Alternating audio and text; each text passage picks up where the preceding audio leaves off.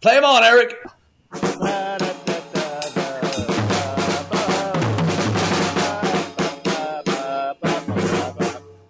There we go. Yeah. Chad, what episode is this, Chad? For Christ's sake, start the fucking episode. Episode number 165, ladies and gentlemen. We have a very special guest this morning, or this afternoon. This morning, Depending on where you're listening to it. midnight, Monday night. Tuesday morning. Morning to me. Very cool. Good to have you, son. How are you? Nice to be here. Doing all right. A little tired. I did the Austin there and back last night, but doing all right. So every Tuesday at the Continental Club in Austin, Texas? Mm-hmm. Well, luckily you don't live far away. Yeah, it's only, 2.5 hours. How was it? Yeah, we had a good time. It was fun playing after McMurtry. So, yeah. the crowd there, and that's always a good time. Gee, I wish I could do one. Yeah, I think you are. Next Tuesday, I think. I am Tuesday, exactly. I texted some drummer. I thought it was you. It was me. Perfect. Yeah, for those who don't know, so Sir Luba, as he's known in the Houston music community, is not only a god of country, but he's also mixing, just the ultimate in sound man. He's one of our absolute favorites, and we so much so that we drug him along when we opened up for 38 Special. And my favorite story is we weren't at the board at that time, but friends of ours were at the board and saw the look on the guys at the Arena Theater when they saw you operate the board. They were just like, fuck it. They all just kind of walk away. They go, this guy knows what he's doing. Whereas the whole crew from 38 Special spent day and night and just trying to get every single channel. They had to put something on every channel and double it. And it was just a night. So it was just, not only made it sound good, but you also made us look really good that night as well as many others. That was a fun gig for sure. So when did you realize? We'll get to your music thing, but when did you realize that you were so gifted in the ways of audio engineering? It's kind of cut my teeth in New York City. I started out. I moved over there and to do music, and then the money I had saved up when I moved there went pretty quickly. I needed to get a job. So a friend of mine, Larry Oakes, was a production manager at a place called the Hero Ballroom, and he needed a lighting guy. So I started, I was like, yeah, sure, I can do lights. You just kind of turn them on and off, I think, right? No big deal. So I learned a lot in that venue, basically built my own lighting system there, got them to buy whatever we needed, and started doing that, became one of the on-call guys in lights in New York, and then kind of got burnt out on it. I don't know, just kind of needed a switch, and moved into doing sound. And but I'd always been kind of messing with sound at my own shows and doing home recordings and stuff like that. So I kind of had some good teachers, and I kind of knew what was going on. So that's kind of where I got into it, and then spent a good 10 years or so doing that stuff up there. So that's where the schooling came from. Cool. No one's going to jump on the fact that Luba started out as a lighting designer and he said he got burnt out on it. Come on. What are we doing? Yeah. Yeah, there's really no follow up after that. We should just end it right here. That's it. Thanks for listening. Thanks for watching, guys. So where did you move to New York City? Where were you from? I grew up in Vancouver, Canada. I was born in Czechoslovakia, which it was back when I was born, in Brno, and then we basically escaped the Iron Curtain in the middle of the night, straight up. Just took what belongings we had that would look like we were going on vacation, and the story was I'm going a little further back than answer that question, but you had to kind of like, my parents had to prove themselves that they could take the kids on vacation because, they could go to Western Europe, to Austria where their friends were, but, they wouldn't permit me and my brother to go with them so that they wouldn't escape. So it was pretty hardcore stuff. And then once they proved themselves a few times, we got to go and take the kids, and we went down to what was Yugoslavia, which is now Croatia, went to the sea. And we had these stamps in the passports that didn't allow you to cross any other borders, which my dad erased somehow. I remember him sitting on a table on the beach and erasing out stamps. And then we crossed over the Alps, Austrian Alps, into Austria in the middle of the night, and claimed refugee status, and my dad wanted to end up in Vancouver. He had friends there. He loved the nature. He loved the fishing and all that kind of stuff. And so year and a half in Austria, so I started first grade, and then we moved to Vancouver, and I was 8, I think, when we got to Canada, and then I grew up there and started. My dad was a musician, so I started fooling around, and I started playing in bands and bars when I was 15 years old, and then we were doing some serious touring with a band called Terror of Tiny Town that I was in back then, across the States and in Europe, and went over to Japan once. And then that kind of broke up when I went off on my own, started writing my own songs, doing my own bands, and needed to get out because, there was quite a big music scene in Vancouver in the 80s and the early 90s. And then, like everywhere else, when grunge came along, it kind of changed the whole scene because in Vancouver, it was a big sort of rock town. I mean, Bruce Fairbairn and Bob Rock were working out of there, making all the Aerosmith, Bon Jovi, Metallica, Motley Crue, all that stuff was being done up there. And then the whole industry changed and moved, just left. All the labels left Vancouver. The bar started to close down. And so we'd come off the road and there was kind of like nothing to do. So, and I've been in New York a few times and it was like, that is the place. I almost went to Chicago for a minute, had some offers from friends, but then I was like, if I'm going to go, it's go big or go home. Right. So, that's kind of how that went down. Yeah. That's fantastic. Well, what a great story. So yeah, you've got a lot of empathy for our friends in Ukraine right now. You've got man. That's just heartbreaking. It's just, there's no words. I have no words. Yeah. This could turn ugly really quickly if I started talking about that. Yeah. So. Yeah, it is. There's nothing, it's just devastating. It's just, but so New York was obviously good to you. Oh yeah. I mean, it was, it was kind of like, making it like, and then you kind of get a sense of, well, what is that when you're really in the business? And then when you're in it seriously, you kind of figure it out as you go. And, I was sharing stages and hanging out with some of the best musicians in the world. And being schooled, pretty hard. It was like there was a bar that was in that town and you needed to be as good as everybody else. So there was, a lot of learning going on. My whole musical growing up and education was done running around New York City, playing with different people and just kind of cutting my teeth on that stuff. So, it was good. Like I always say, there's two reasons you would live in New York, and it's either for the money, that you're making there in whatever world you're working in, or you're doing it to experience it. And I was there for about 15 years and I ran that town pretty hard. Like I know it like the back of my hand, and I did everything that you could possibly do. Some stuff I can't even mention. Yeah, you can. But yeah, you can. It was, and then I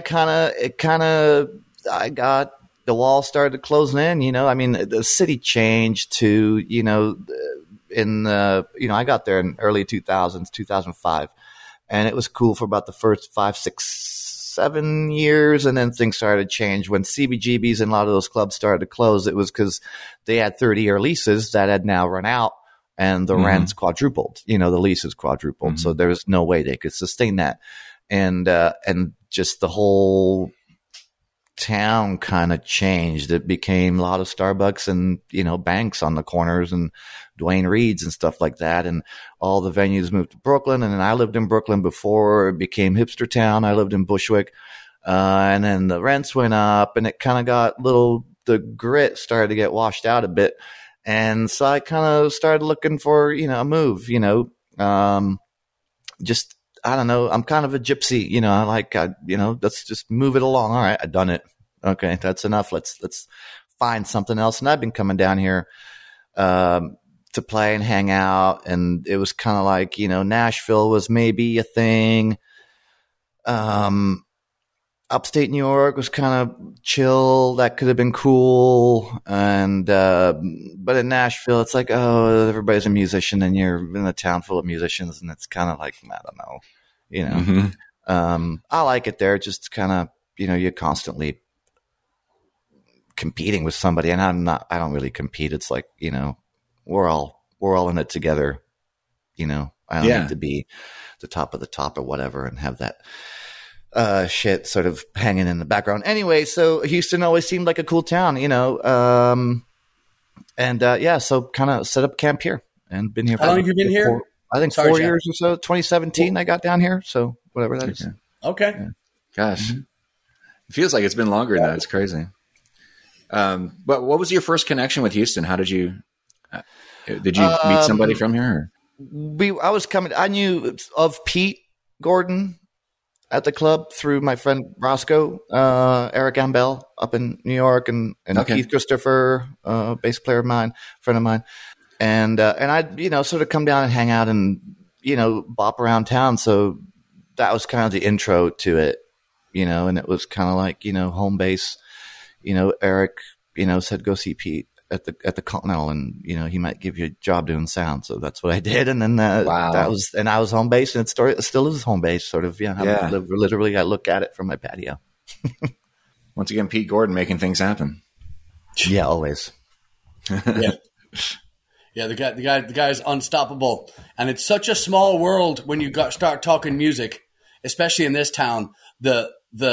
The tributaries, the streams, the rivers, everything goes and everything comes back. It's so strange. Yeah.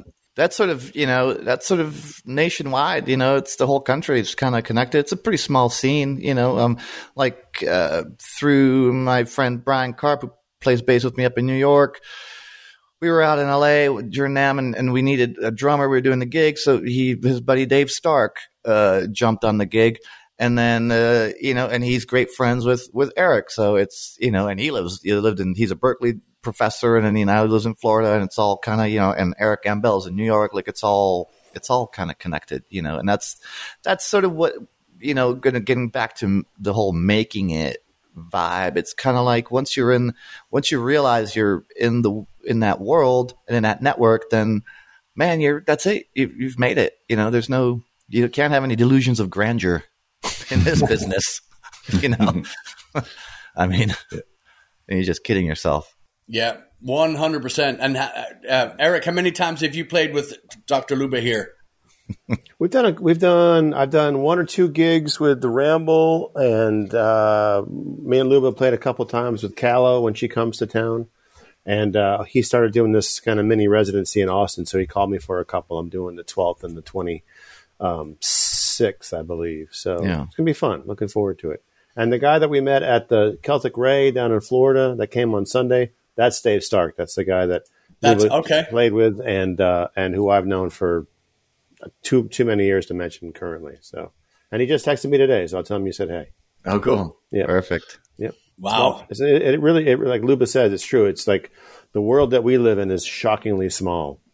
Like there's at least maybe 4 degrees of separation amongst people, as you just mentioned, between Eric Ambell and Pete. You know, and of course Pete's range is very, very wide in this business. But it really, people think that it's like this kind of elitist thing that's huge. It's really small, and especially folks that are at our level are just way more hip and way more cool than a lot of folks even can imagine.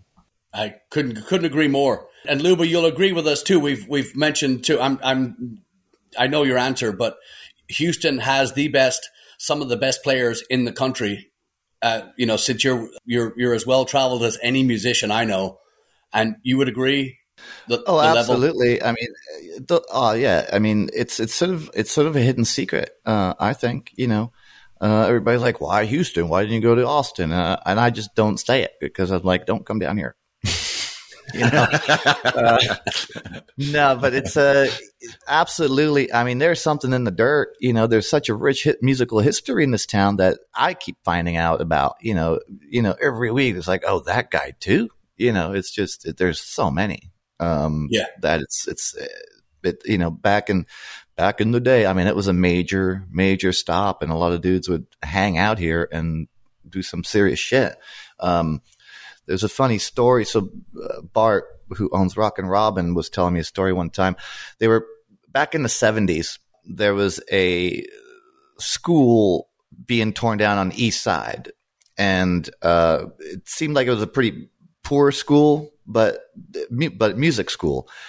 And these guys would go and get all the stuff out of the dumpsters, and then he would say, well, come by my shop before you go to the dump, right? And he pulled out like 4 50s tellies, right, that are just completely what's the word? I would say destroyed, but they're just in such condition that they were just made to work. Like they would screw 2 bass strings on one of them and use it as a bass, right? Like they're just unrecognizable. You know what they are, but they're like black with dirt, right? And then he was telling me that one time they pulled up with a truckload full of wax cylinders, right? Which was the thing you'd record onto before we started recording onto reel-to-reel tape. Whoa. And he was just, mind you, this is in the 70s. So he's like, well, I don't want any of this stuff because I don't even have a way to play it. I don't even, can't be bothered. But now he was telling me, like, who knows what was on that stuff? Like, it could have been Robert Johnson on that shit. Yeah, I mean, he was hanging around, Yeah. I recently, maybe 3 years ago, actually realized that those recordings were done in San Antonio. Robert Johnson, in the hotel room. I always thought it was down in Mississippi or somewhere, Wow. So yeah, I mean, there's a lot in the dirt here for sure. Yeah, so what's your latest record? We were listening to some on your channel. What's your latest record out right now? It's called American Sin. We put that out in August of 2019. We recorded it up in New York with the New York band, and we were doing a pretty big radio push and trying to get it, get something going with it. And then, the plague happened and that all got shut down. So there's blah, blah, blah, that kind of petered out. But yeah, pretty proud of that one. It's very sort of Houston influenced. I recorded it up there, but I was already living down here and writing most of it down here. So it's very kind of honky tonk and Gary Stewart-ish. I'm so impressed with your sound because we are collectively sick and tired of don't want to hear another fucking overly produced, glossy, shitty fucking play on word bullshit. Fucking stab me in the fucking eardrum. Fucking tell me how you really feel. Yeah, I'm trying to be nice. No, I hear you. Just we're you really only have to just sneeze into a Buc-ee's and you'll catch that fucking shit that's just so bad, and it's such a breath of fresh air to listen to your music because you're not patronizing, you're not being tongue in cheek, it's heart and it's soul and it's fucking it's the country that I can't live without. I was going to say I can. Well, thank you. That was the whole point. I'd always been interested in that kind of sound and, anything that's radio-ish, and especially now as things have gone just so ruined sonically that there's no feel or depth in any of that stuff. I recorded it. I record all my records live in the studio off the floor, vocals, all of it. There's, might be a mandolin overdub here or solo overdub there, but everything is the same people in the same room at the same time. We recorded that record in one day and we tracked 14 songs. Jesus. The band was like, we walked in, I was like, so we're going to do 14 songs. We're going to do, 9 for the record that I wrote. And then we're going to sit down and do this in a circle and do an acoustic kind of EP called American Wino, which is, some favorite covers that we were kind of playing live. Wow. And they were like, there's no way. I'm like, come on, man, let's do the math. How long is a show? Right. 14 songs is, that's maybe an hour and 20 minutes, maybe. Right. So it's like we play them 3 times each, easy, we got all night. So we did it. That's fantastic. But it was about capturing the vibe of the people, the musicians playing together in the same room, and that's always been important to me. That makes so much sense. But you also got to write the right songs for that, which is the harder part of all that. Okay. So you had God, that's how much planning went into that. Like, for you, as far as much. I mean, I kind of some of the stuff we'd been playing live already, so they kind of knew it, and then I would demo them down here, and then send the demos to them. Okay, and then when we went in while we were setting up, I just put on Gary Stewart and was like, "This is what I'm aiming for. This vibe." Right. Nice. And we have such a long history of playing together that, it's like mind reading at that point, so it went down pretty quickly. So not a lot of, it's about having the right people, the right songs, and the right feeling in the room, and the right room. There's a lot that goes into it. Yeah. For me to get it right. And then, but also they always tell you don't produce your own records, but I produced that record and I mixed it. I also mixed it 3 times all the way through till I got it right. Wow, that's impressive. But, yeah. I noticed that. I was listening to American Sin this morning while I was having my coffee, and it was funny because we just had Mark Riddell. I mean, to what Patrick was just talking about, the country music we can't stand. We're talking about that with Mark, like trying to break down like what's gone wrong in the country music industry, and I started listening to American Sin this morning, and it's just every song is just so satisfying. Like every one, I'm just like, yes. And now hearing the way you recorded it, it just completely makes sense. It's just so in the pocket of so many different pockets. I mean, those guys blow me away too. Like, on I think it was the solo I think it was Brooklyn Twang, the song where it switches from the steel to the guitar, and that's no editing. There's no nothing. Those guys just fucking did it that way. I was like, what the fuck? You guys are fucking insane. Like, didn't even bat an eye. Like, they just looked at each other across the room. Okay, you take it. And then it was like, right. Wow. So, and that just kind of, that vibe perpetuates the mood in the room. It's like, okay, we're doing some shit. Yeah. Are these the same guys that came down and played the Twang Fest? Yeah. Cool. Yeah, and they'll be down again this year. Oh, fantastic. Excellent. Yeah. Okay. Let me ask you a quick. So, anybody living or dead, who would you want to record one of your songs, and just off the top of your head, who would you want to record your song, and what song? God damn. I know. I should have warned you. I mean, living or dead? Anybody. Gary Stewart doing Single Scoop, Single Lady I would be done. I'm like, okay, cool. I'm like, I've reached the pinnacle. Yeah. I'm simple man to please. Yeah. There's, a bunch more, but for sure that would be, but then again, anybody, any song, as long as I get the money. Okay. Amen. That's also what you realize, like, as you get older and you're in this bullshit of a business for so long enough. It's an addiction, honestly. I can't stop doing it. It's just something I have to do. But you realize, like, to me, there's no such thing as selling out. We do this for a living, and it's a business. You need to put some heart and soul and feeling and honesty into it. Mm-hmm. But like, if Chevy wants to fucking have somebody record one of my songs, I'm like, yeah, you can fully buy it, for the right amount of money. I can write another one, So anybody, anywhere, if you're listening, all songs are for sale. Yeah. I don't see anything wrong with that at all. The sellout thing is when you're in a punk rock band and you decide then one moment, then you're going to go contact Chevy about this riff that and again, I have no problem with that as long as you're not, if it feels right to you and you're not betraying what your own, then go for it. You're fucking, live it. And I have to ask another question too. We have to, every week here on Slappercast, on sunny old Slappercast, we kill a song.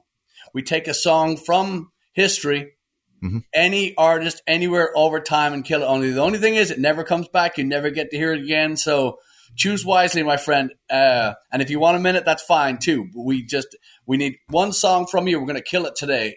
Shit, there's so many. No, I like everything. We should just keep everything out. Everything's great. I don't know. I can maybe guide you and just say Paul McCartney or. Well, I'm just kidding. first one that came to my mind was the Paul McCartney Christmas song. We did that last week. Okay. Very, yes. Right. Small world, gents. Small world. Let me think on this for a minute. Okay. Let's go back to it. Yeah. Okay, we'll come back. Chad, do you have one ready? No, I just remember it. Oh, I had one, Eric, I you have forgot one? it. Eric's got one. Did we do Under the Bridge yet by the Red Hot That's Chili a good Peppers? fucking song, man. To kill. We Totally. were out the other day, and some, I Totally. think the new Chili Peppers song came on. I was just like, oh, what is this crap? Yeah. And just so Under the Bridge downtown is where we killed that song. I think it should be my pick for the week. That's exceptional. Exceptional work, ECH. Chad, you got one now. I know you do. God damn it! I should have prepared for this. Yeah, well, it's not like we do it every week. I know. I mean, That's I unusual. would maybe go with also the hey, what's going on, Linda Perry. Yeah, nice one. Nice one. Very unnecessary. Yes. You know. Wow. I heard one, and I can't remember the name, but I know that you guys will know who it is. It was the 90s, and it was a guy, kind of frosted hair, and I'm afraid to recall that I have to kill this song in particular, but I'm afraid to. Everclear, you talking about? No, Everclear. No, close to it though. Okay. I'll clear any of there. A lot of the 90s stuff was pretty shitty. Yeah, Mark. He was in a band. God damn it! But I have to kill this song this week, and I just lost the name now that I was flexing. Sugar Ray. What was that song? Thank you, Eric C. Hughes. I can't remember. I All know of what you're them. talking about, though. Yeah. Da da da da da da da da da da. The Halo song. There's a hanging from my 4-post bed. Whatever that. That's song what is I was called. just thinking. Yeah. Mark McGrath is the guy's name. Thank you. Okay. That's But my. I can't think. Let me look at that. That's song. good. That's good. That's all I need. That's dead. Woo.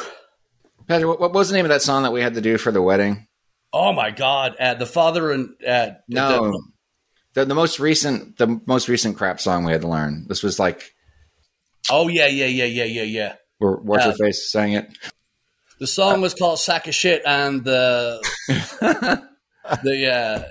yeah, I know which one you're talking. And my mind will refuse it. You're Mine or something. Yeah, You're Mine. That one. Still don't know it. My mind has blocked it out so badly that I think I've even lost 2 inches in Okay. height. Okay, well, I have another one. I'm kind of stealing this from Pat Finnerty, the guy on YouTube I was telling you about recently. Hey Soul Sister by Train. Anybody know that song? Oh, yeah. I don't know it. Fucking awful. It sounds awful. I've heard it. I didn't know what they were called. I didn't know the name of the band was Train until I was watching this video about it recently. I was like, oh yeah, fuck that song. Yeah. You hear it all the time. That was everywhere for a minute. Yeah. Everywhere. That's kind of That's- obvious. you know what? That fucking song started the whole ukulele movement. That's right. No. Yeah. Oh, It was fuck that song even harder. How do we fuck that song harder? That's the song. There's this guy on YouTube I discovered recently named Pat Finnerty. He's really good at poking fun at songs that are terrible like that, and he goes into depth to ridiculous extents to try to show how ridiculous that song is, including the whole ukulele thing. Wow. Speaking of podcasts, it's called? It's just a funny story. We were driving back from Austin yesterday, and I put this on. It was called, what the fuck is it called? Disgraceland. You guys know that podcast? No. Like Graceland, but Disgraceland. Uh-huh. I just clicked on it because the title said something like John Denver and the JFK assassination, right? And apparently, so it goes on. And I'm like, what? This is fucking crazy. So apparently, John Denver was like a MK Ultra agent, right? And a super sniper before he became the singer. And apparently he was the actual shooter on the overpass, and it got all whitewashed and whatever, blah, blah, blah. And then he goes into in-depth detail and he blocked it out of his head, and he had these flashbacks. He couldn't explain what it was and blah, blah, blah. And then I realized it was the fucking April Fool's Day episode. Ooh, nice. That's good. I was like, no way, I'm gonna have to research this. He's like, just remember, this is all satire. Happy April Fool's Day. Did they get a chance? Did they get a chance to tie in the plane crash and how mysterious that was? Was that part of the whole thing? Totally. Well, the plane crash was because he'd finally remembered what he had done and committed suicide. Yeah. Yes, That's well cool. they should. I'm gonna have to listen to that. Although it was parody, but we'll take it. Right. Wow. Yeah. That's heavy. That's heavy, man. Especially if you're under the influence too. You'd be, oh my God. Exactly. That's fucking cool. Yeah. So what's next? What's next in the recording? Are you going to be doing another record, or are you going to be taking the singles route? No, I'm doing another record. I don't believe in singles route for some reason. I don't know. It seems weird to me. A lot of people are doing it, but I don't know. I like the bookend of a record. To me, it's a whole. It's a piece. It's like a book, So I'm getting ready to do it. I've got a bunch of songs sort of in my head, and a couple that are written. Pretty much, the paint's dry. It's definitely in the works. I'm going to have to set some time aside and really write it because I want to get it out. Definitely before the summer's over. Pretty quick. Are you going to record it in Houston, or are you going to go back up to New York? No, we're gonna do it here. As of right now, the record's called Houston. Oh, cool! And I really love it. It's got that, with Roberto Rodriguez on accordion and that southern kind of vibe. It's going to be kind of Texas Tornadoes-ish, Joe Ely-ish kind of, with the Brooklyn twang spin on it.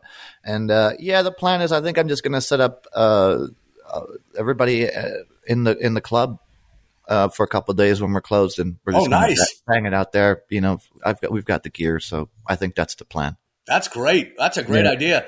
Cool. What's your website? What's the best way people can find you? If you go brooklyntwang.com, that'll take you there. It'll redirect to lubadvorak.com. That's the web stuff, and then just my name on all the socials and stuff. I'm not really active on there, but yeah, you can find me, or just Google me. That's the best way.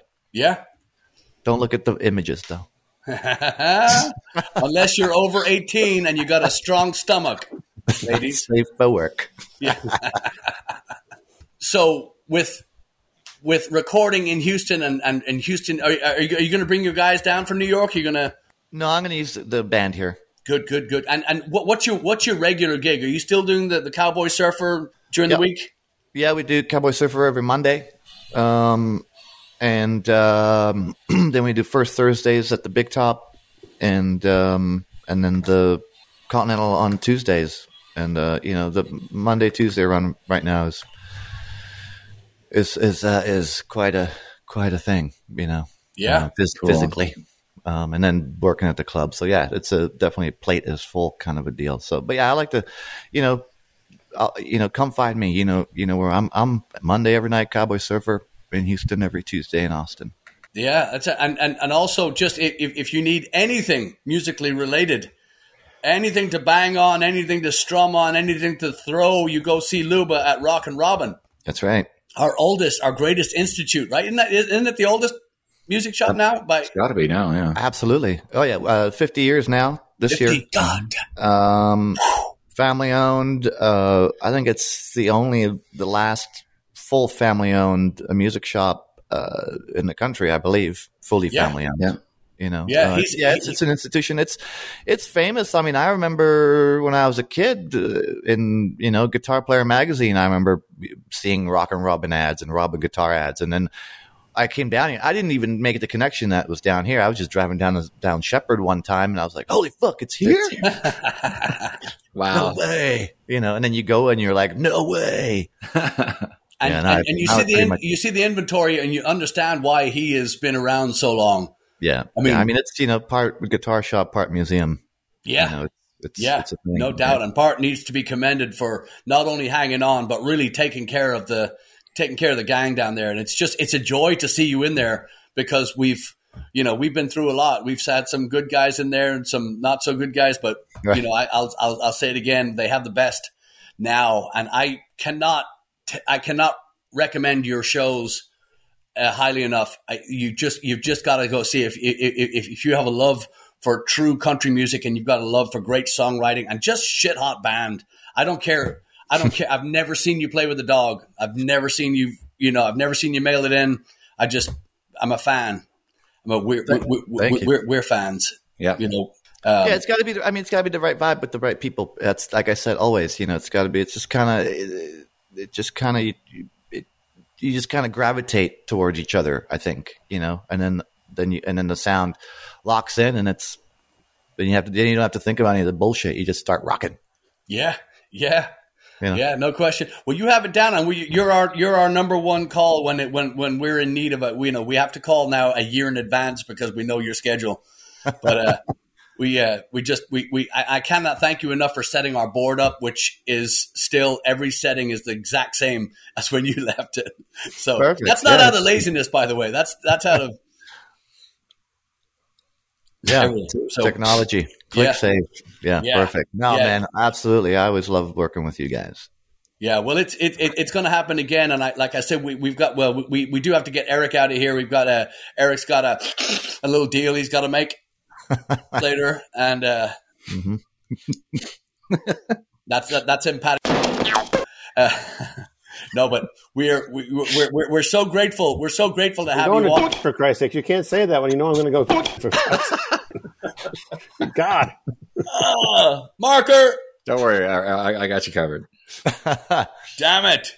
But yeah, like I said, we crossed Eric's line finally, and we're back. When it comes to my own marker that shit.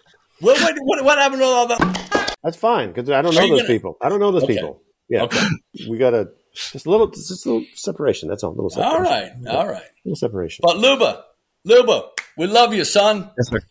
Cannot wait to see you live again, and we're gonna post all your links and whatnot. But man, thank you for coming on, and we're just happy to have another Houston legend.